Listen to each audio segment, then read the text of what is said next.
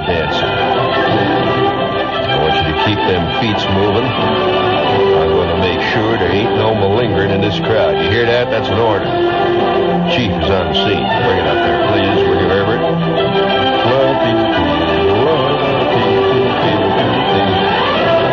Yes, once in a generation the voice arrives that speaks for all men.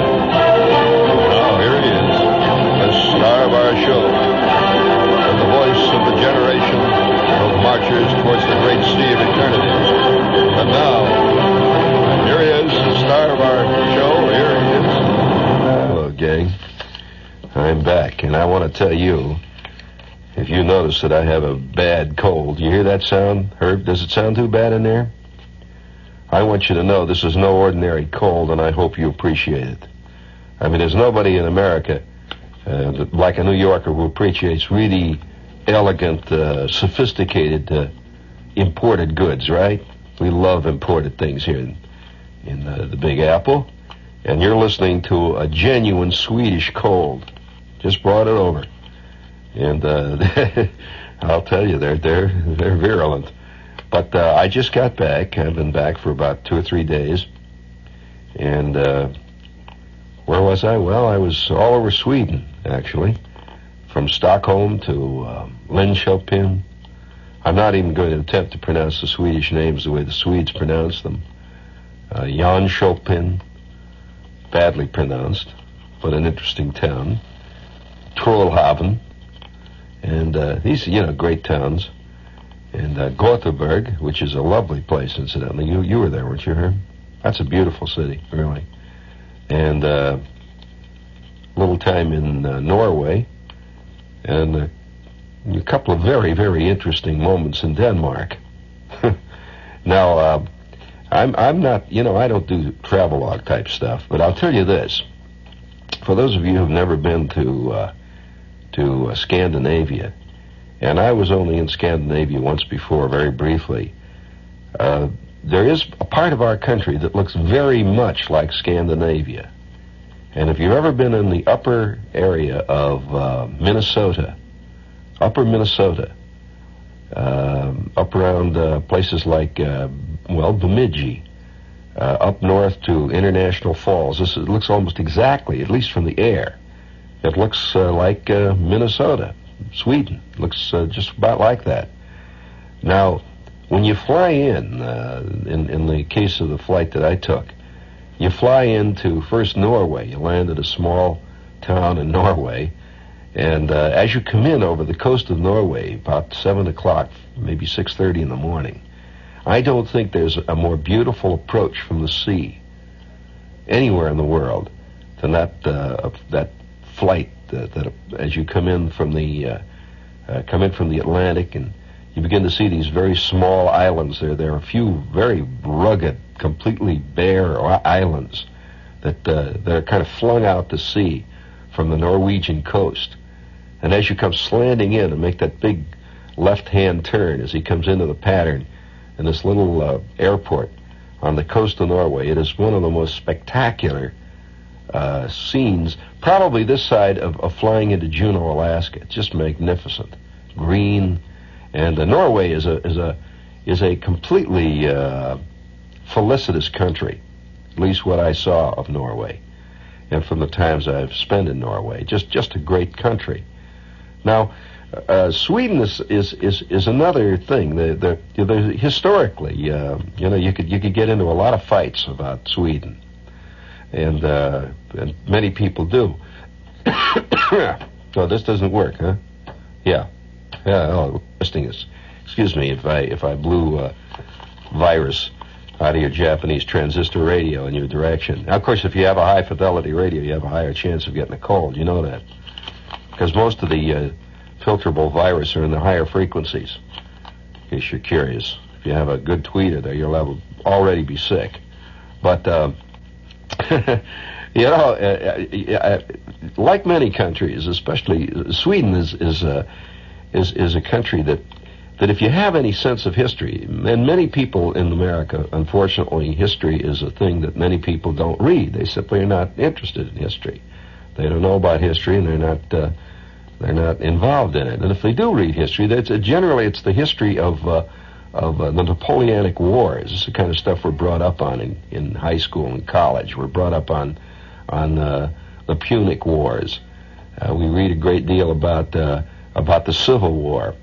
But not many people read contemporary history. For example, what was the position of Sweden during World War II? That's a pretty fascinating subject, and especially if you ask a Norwegian about it. So, so you find a lot of contradictory things in all the countries, and if you have an ear to history, you can hear those little ringing notes. As you probably are aware, there's a great it's a hard phrase to use. They say anti-American in Sweden. It's something else. It'll have to have another word to define it. Let's say there's an antipathy towards Americans and towards just America in general. And oddly enough, you won't find this in Norway. And the Norwegians, of course, have a great antipathy in many ways towards the Swedes. So wherever you go, there's the push and tug and pull of forces that you can't escape. But to forget all that, you have some very interesting, at least I have some very interesting momentary flashing impressions of countries. For example, some of the best food I've ever had in my life I had in Sweden. Now, you can just, if you love to eat, I'll tell you, Sweden is incredible. In fact, went to a restaurant here about a week ago in a cellar. In fact, a 15th century cellar in Stockholm. Had these old cellars that were really part of the foundation of buildings that go back hundreds of years, and they've done a lot with them. They've painted them and cleaned them and put ancient decorations in them. They're very. Were you in any of those, Herb? Some of those underground places?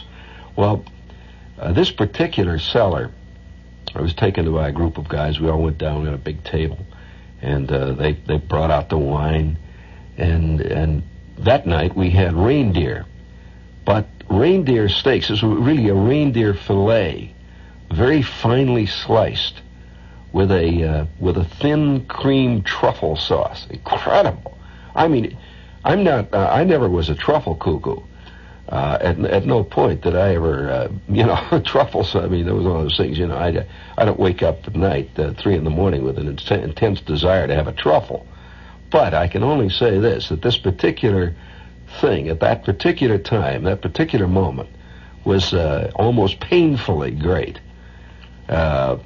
And everyone sits around, and the Swedes are very American in many ways. Maybe it's the fact that we are closely allied. The relationship between the American and the Swede, you don't even feel much like you're in a foreign country when you're in Sweden. In most of the places you go, it's very, very. You have a feeling of familiarity. Now, in Sweden, however, there is one site. I must say this. There's a personal observation. One site. And you know that any of you who've listened to me for any length of time, you know that I've traveled around the world a half dozen times, and I've been in fact, probably in 100 countries around the world. There's one site in Sweden that has to be, well, it is. It's the most unusual site I've ever seen anywhere in the world. Now, by unusual, I mean it stands alone. It's a unique site, truly a unique site. And I'll tell you what it is. It's you probably have heard something about it. I heard about it before I went over there. But the reality of it is beyond what you can conceive. It seems that back in the 17th century, the 1600 some odd years, back in 16 something, Stockholm and Sweden, they were involved in a war that was going on the continent. And a lot of ships were being built in Stockholm. It was a big port at the time. And a lot of shipbuilding was going on there. And they built a ship, this big man of war. It was a first ship of the line. I mean, the Captain Horatio Hornblower thing. I mean, a real ship. Ship of the line, 40 guns. And she was built in Stockholm and completely outfitted, completely stocked. And the crew came aboard this morning. And they arrived. There was 130 of them aboard with their families. That's the strange thing. It was a big celebration. It was a whole big launching of the boat and a dedication of it and a ceremony and the whole business. And the boat was launched, and it moved downstream about a mile, right off Stockholm. Stockholm's on this big estuary there. It's kind of like a big river, brackish water, really. It's not really salt water, nor is it fresh water, but it's quite cold, and that's important to the story. And incidentally, all of Sweden is quite cold.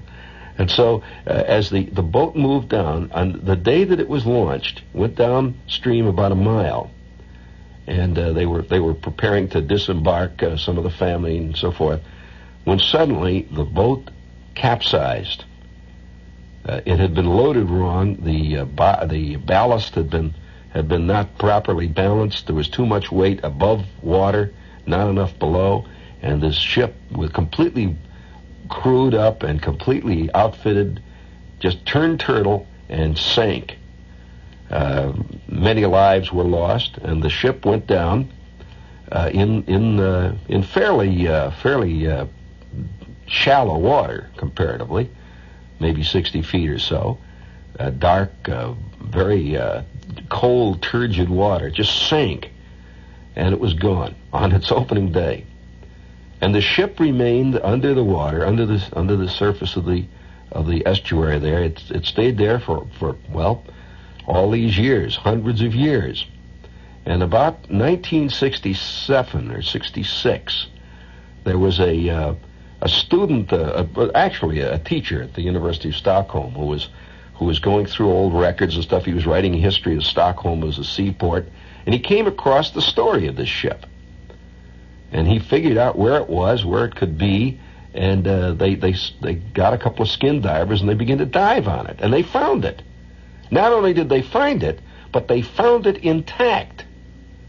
The ship was preserved completely because of the kind of water that was there, and all the various conditions that did not get attacked by sea parasites which didn't exist in this water. And here was this fantastic ship laying on the bottom of the sea there. And they raised it.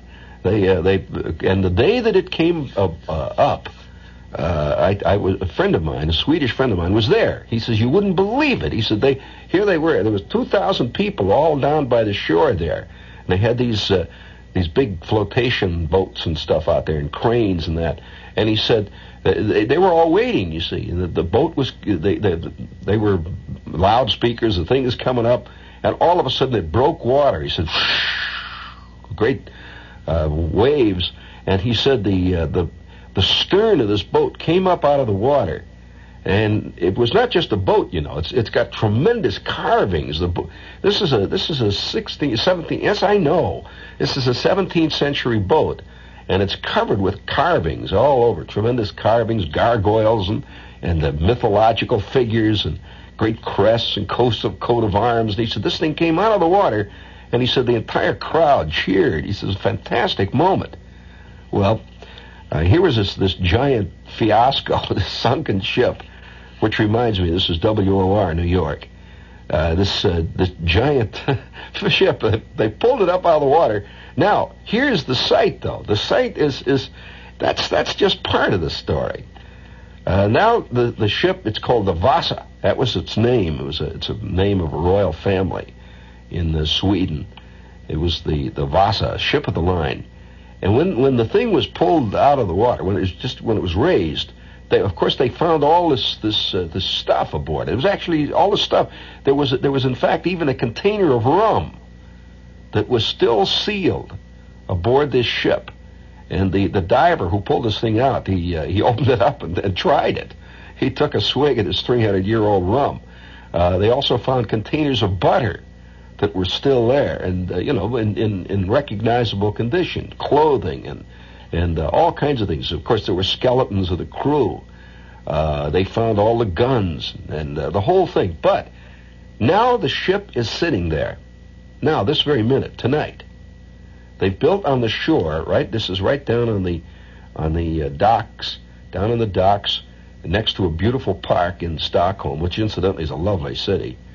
They've got this very modern building. It's like a big glass slab with a bow that kind of bows down in the middle, and it's a totally enclosed building. There is this building standing on the shore, and you come in on a platform, and they've put the ship up. The ship is standing up inside this building, but it's being sprayed 24 hours a day with a special hot steam spray that just sprays down on this ship, because if the ship dried out, it would obviously crumble. It would no longer be in existence as it is now.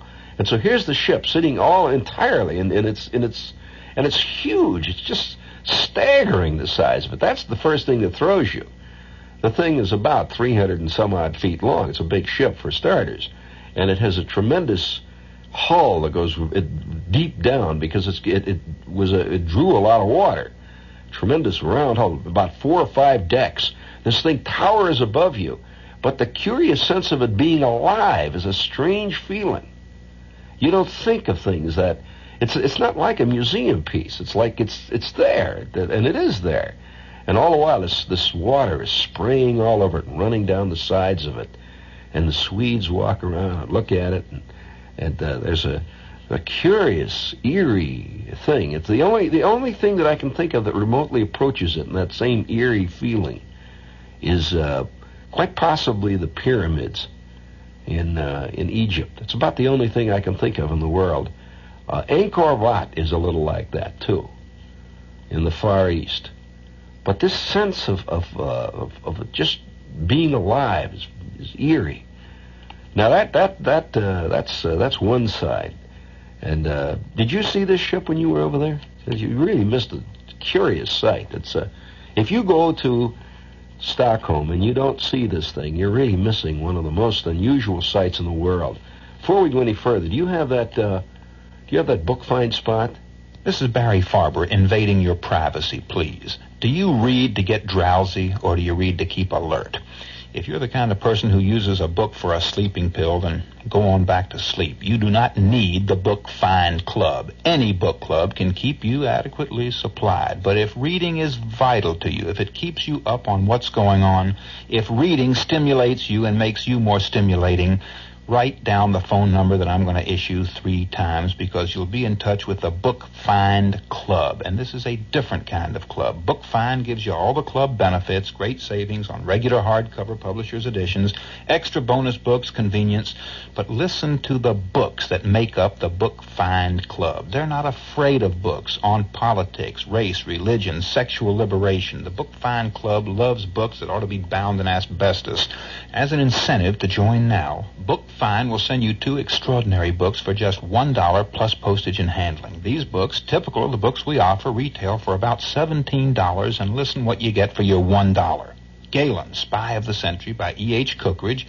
This is the spy story to end all spy stories, because it's real, incredibly real. The shocking exploits of Richard Galen, who was a master agent for both Hitler's intelligence service and the CIA. Also, Open Marriage, a new lifestyle for couples, written by Nina and George O'Neill. Is marriage on its way out, or are there going to be new way out forms of marriage? Read Open Marriage. Fascinating. Call TN7-1441, TN7-1441 for a trial membership, and get Galen and Open Marriage both for just $1 plus postage and handling.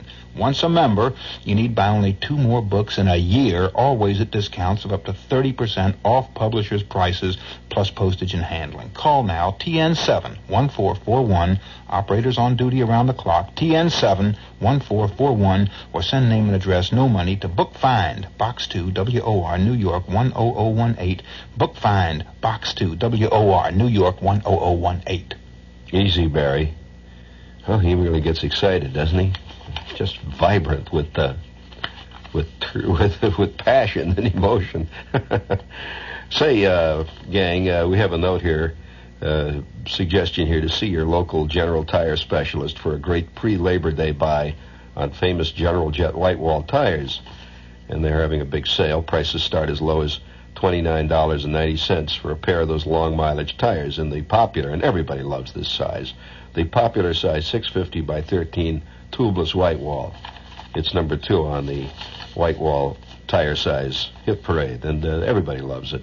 So get down to your local General Tire headquarters where you see the big red General Tire G and pick up a pair of these long mileage General Jet Whitewall tires soon, having their big pre-Labor Day buy. In Brooklyn, see Big Bruce at Gannon Tire, 2360 Flatbush Avenue.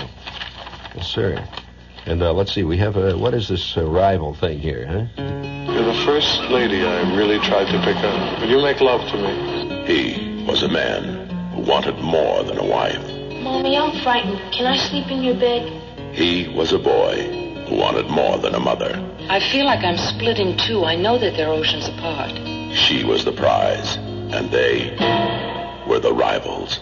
Do you love me, Mommy? If you want, I'll start having nightmares so I can cuddle up at night with you, huh? And I'll start pulling the bits. Mommy, I'm frightened. Can I sleep in your bed? Please, shut up! Engaged in a desperate struggle. He's hung up on me. Well, yeah, maybe you're hung up on him. They would do anything to win her, and they would stop at nothing. You can't have your mother this way, Jamie. Joseph E. Levine presents Krishna Shaw's Rivals, starring Joan Hackett, Robert Klein, and Scott Jacoby. Rivals from Avco Embassy Pictures. Rated R. Under 17, not admitted without parent. Gee, it sounds like a fun picture. See The Rival now at the Cinema One Theater, 60th Street on 3rd Avenue. It's very exciting. It sounds like a takeoff on one of our most recent crimes here in New York. Oh, man, it's getting wilder by the minute. But, let's go on about Sweden. It's, my head is filled. You know, one of the things I always do when I take a trip around anywhere is I carry a portable radio with me. I love to listen to local radio and hear what's going on, because you get a sense, really, of the town in a very real way. And most people who travel don't seem to do this. I don't know why, but they just don't. And they would get a lot out of a town if they simply turned down in the morning and hear what's going on. For example, in Stockholm now, in fact, all over Sweden, believe me, Harry James is alive and well on the Stockholm radio. Turning on the radio, there's a curious sense of like going back through a time machine. And you hear record after record of curiously dated American music, like for example, I actually heard the Andrews Sisters.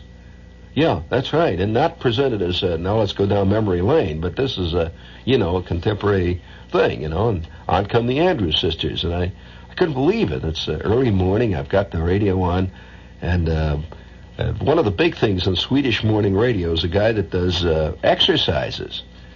And he does them in Swedish, of course, with music behind him. Now, Swedish itself is a kind of an amusing-sounding language. If you've ever heard Swedish spoken, it sounds like somebody's playing a tape recorder backward at the wrong speed. And so he's going along with the music, and the music, he goes,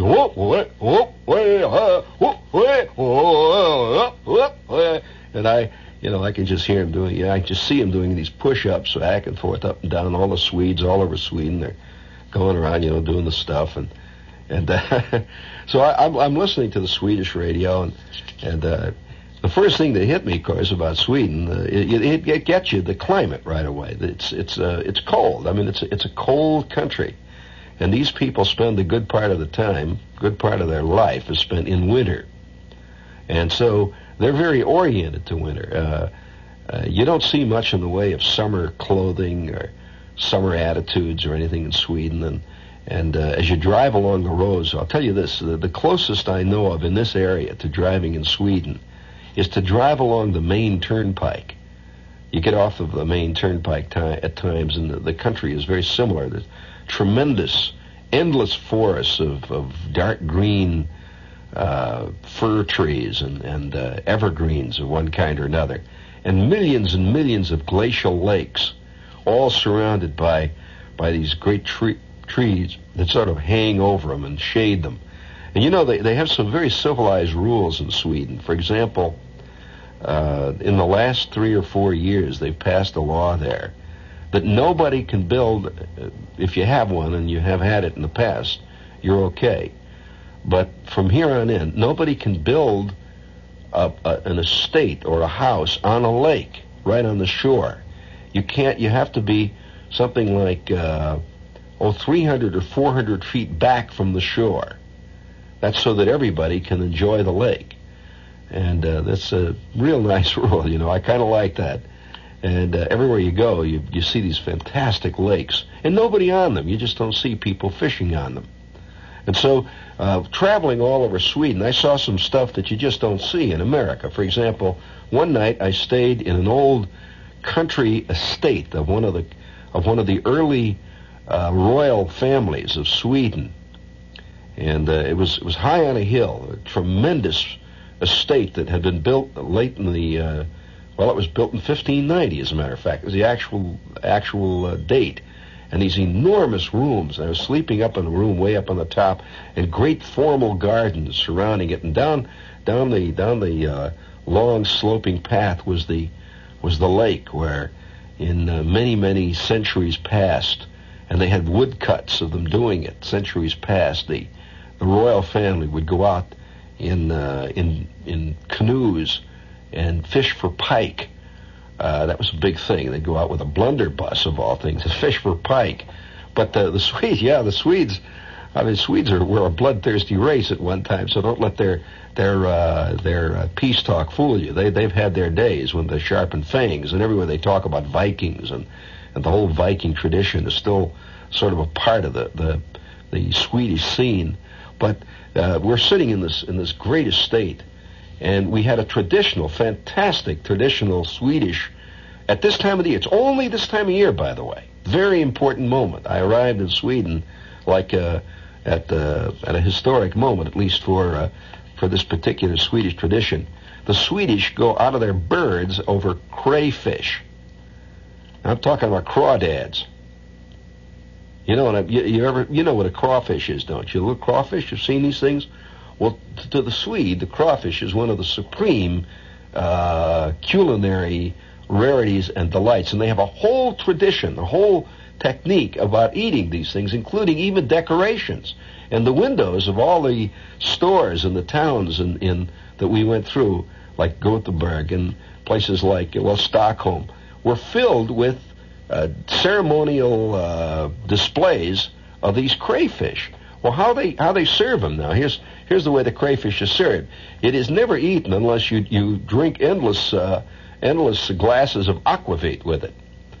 Now, aquavit is let's put it this way: it's not exactly yoo-hoo. In fact, aquavit will just knock your ears right off your head if you're not careful. It's really just plain 100 proof alcohol, and it comes in many varieties. Some of it is slightly caraway seed flavored. Some of it is slightly anise flavored. The Swedes, by the way, love anise. It's one of the big things. Another thing that the Swedes love is dill.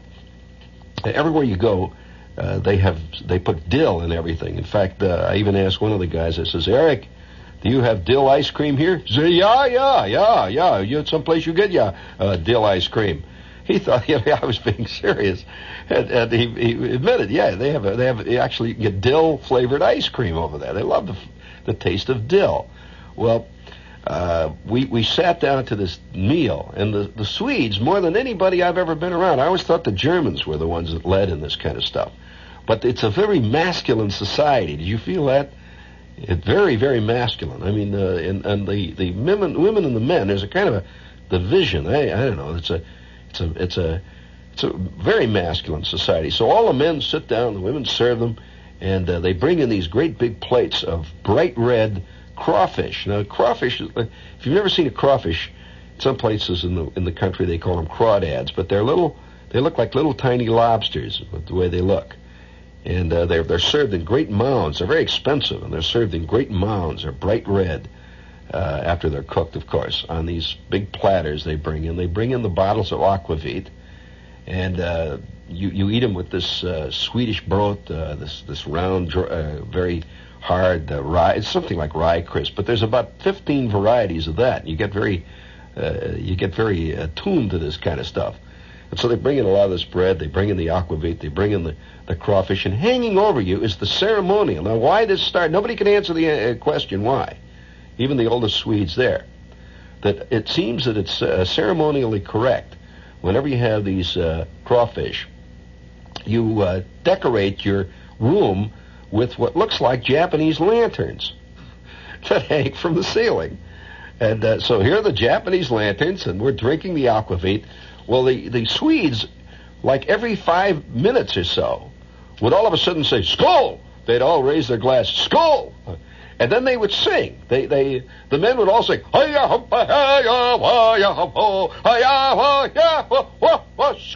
Then they drink down the stuff, and they plunge back into the crawfish. They sing these drinking songs. Well, I said to Eric, Eric, what is the scene? And what is that song about? He says, well, it's about how good the crawfish are and how we should drink more aquavit. I said, well, yeah, that sounds all right. That sounds all right. So we started to drink more aquavit. We're eating the crawfish. And suddenly, without any warning, they do it without any warning. Suddenly, without any warning, another guy down at the other end of the table has, "Skål!" And they all holler, "Skål!" Then they go,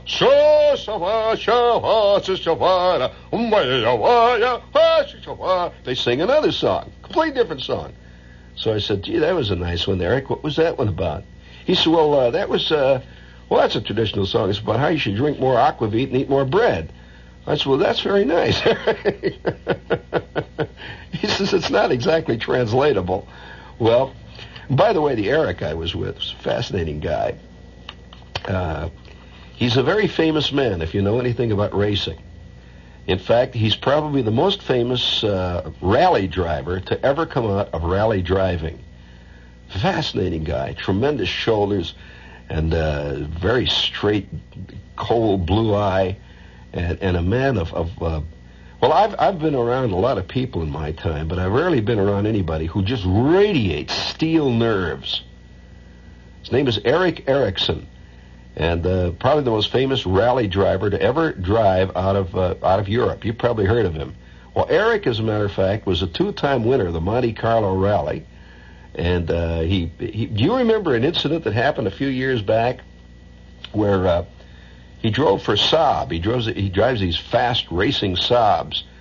An incident that occurred a couple years back when a car that was leading the East African Safari, which is a great rugged rally across East Africa, was hit by and charged by a warthog and put out of action. Well, this was Eric. And I said to Eric, what happened? He said, well, there's at 2 in the morning, driving along, we're going 115 miles an hour, when all of a sudden out of the brush, he says, there's a black. This warthog, he comes charging out. He just charged at me, and he hit my car, and boom, motor in the back seat. He says, it's cost me 7,000 pounds. I said, what happened? Just like that, huh? What'd you do then?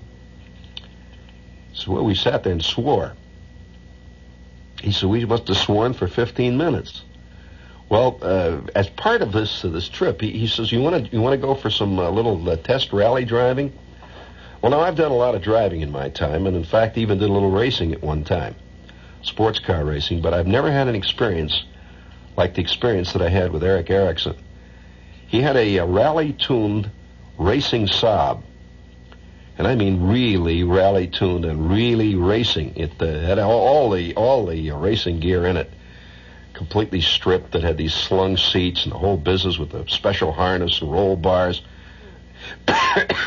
And we went plunging into a special rally course outside of Trollhaven, where they build these cars. And I've never had a ride in my life like this. We must have been going 120 miles an hour on just a little single track gravel road, nothing but S-bends and turns, over tiny log bridges on the edges of cliffs, and he's just driving.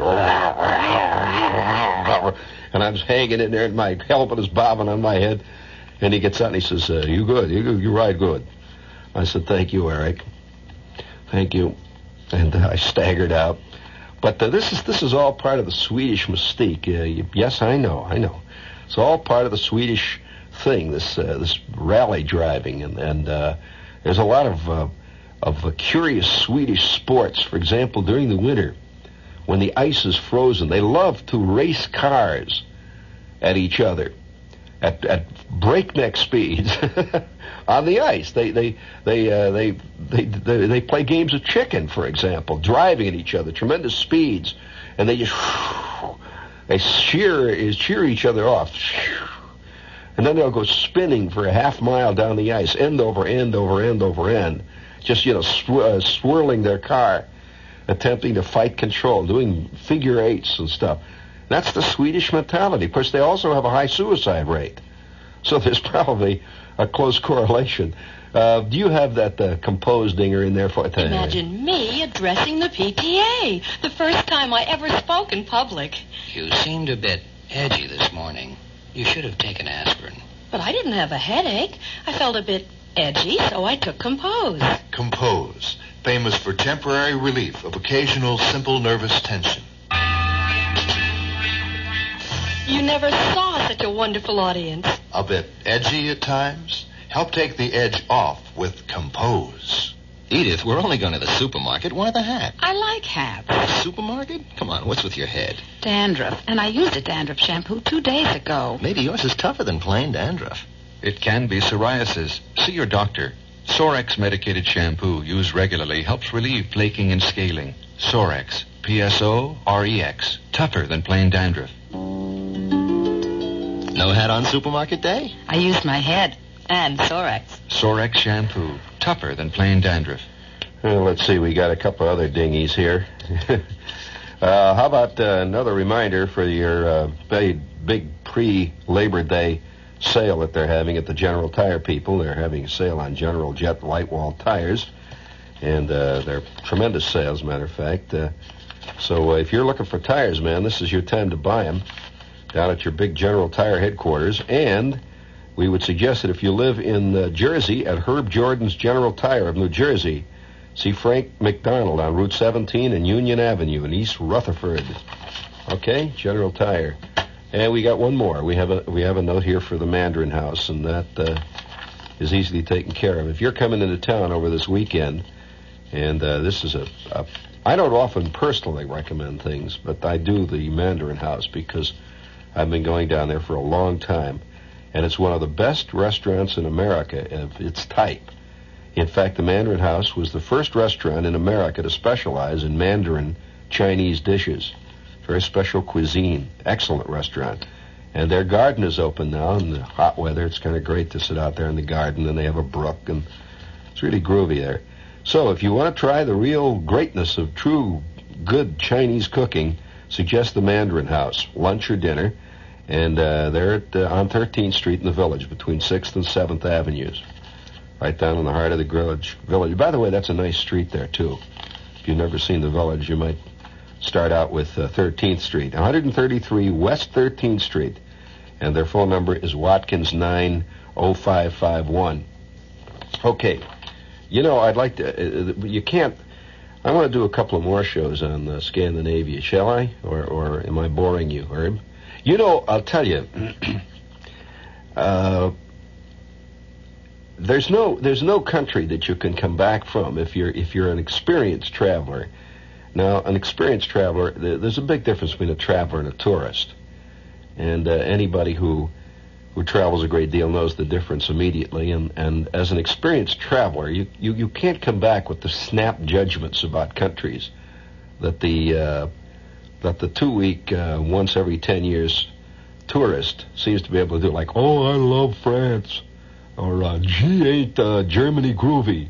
That once you become a real traveler, you begin to see all the other sides of things, and you're not as easily convinced. On the other hand, you don't put down things that other people do. One of the towns that there's a lot of great little towns in Sweden. You know that almost the entire upper third of Sweden is practically, for all practical intents and purposes, is uninhabited. And way up in Sweden, there is a town that is the largest city in the world from the standpoint of area. It's only got about 200 people. But it's one giant. They've made this enormous city limits, but there's nobody in it. Just a few people there. See, and it's, I guess, for the purposes of administration or something. But it's way up in the north, where the 6 months of the year there's nothing but total darkness. And if you've ever known a Laplander, you've known part of Sweden that most of them don't know. And by the way, I grew up in a house. I had a very close friend. In fact, a girlfriend at one point for all the years through high school, whose mother was a Laplander, a true Laplander. You know, the slant eyes, the high oriental cheekbones, the strange look, and the curious mysticism. And all the Swedes were fascinated by the fact that and none of the Swedes had ever had it. There's a kind of fish that the Laplanders make. Literally translated, it means rotten fish. And they literally do eat rotten fish. They take herring or perch or some fish, small fish like that, and they put it out in the compost heap and let it get rotten for about 6 months. Dig it up, and they put a few spices on it, and that's a great delicacy. Well, I've actually had it. Well, the Swedes were fascinated that I'd had this. I told them about it. And, of course, immediately you get to be part of the scene then, you know, when you admit that you've eaten something. In fact, I heard that this stuff was so smelly in certain parts of Sweden that you have to get a special permit to open a can of this stuff. I mean, it just fumigates the whole neighborhood, and people run screaming into the streets. Well, I kid you not, friend. Well, tomorrow night I'd like to tell you about Trollhaven. Trollhaven, literally translated, very roughly translated, means home of the trolls. Haven is like haven or harbor, and Trollhaven is the land of the trolls. And you can understand, if you've ever read any of the legends of the trolls, you can understand why those legends come completely out of the land of that area, the kind of geographical area, the great hills and the roaring streams and the curious remoteness and the mysterious dark skies of Trollhaven and the water flowing into the green lakes there. You know, 5 minutes there and I could see people with fins running around collecting tolls. So, you know, as they say in Gothenburg, skål, skål. This is WOR New York. You stay tuned for Lester Smith and the news. This is the news in detail on the hour from the WOR newsroom. Quang Tri City fighting goes on. Today, North Vietnamese soldiers attacked South Vietnamese Marine positions in the city with an estimated 2,000 artillery rounds fired at the Saigon forces. In a day's fighting, the Saigon Military Command said 207 North Vietnamese were killed, 15 South Vietnamese killed, and 58 wounded. The Marines were supported by United States fighter aircraft. Vietnamese forces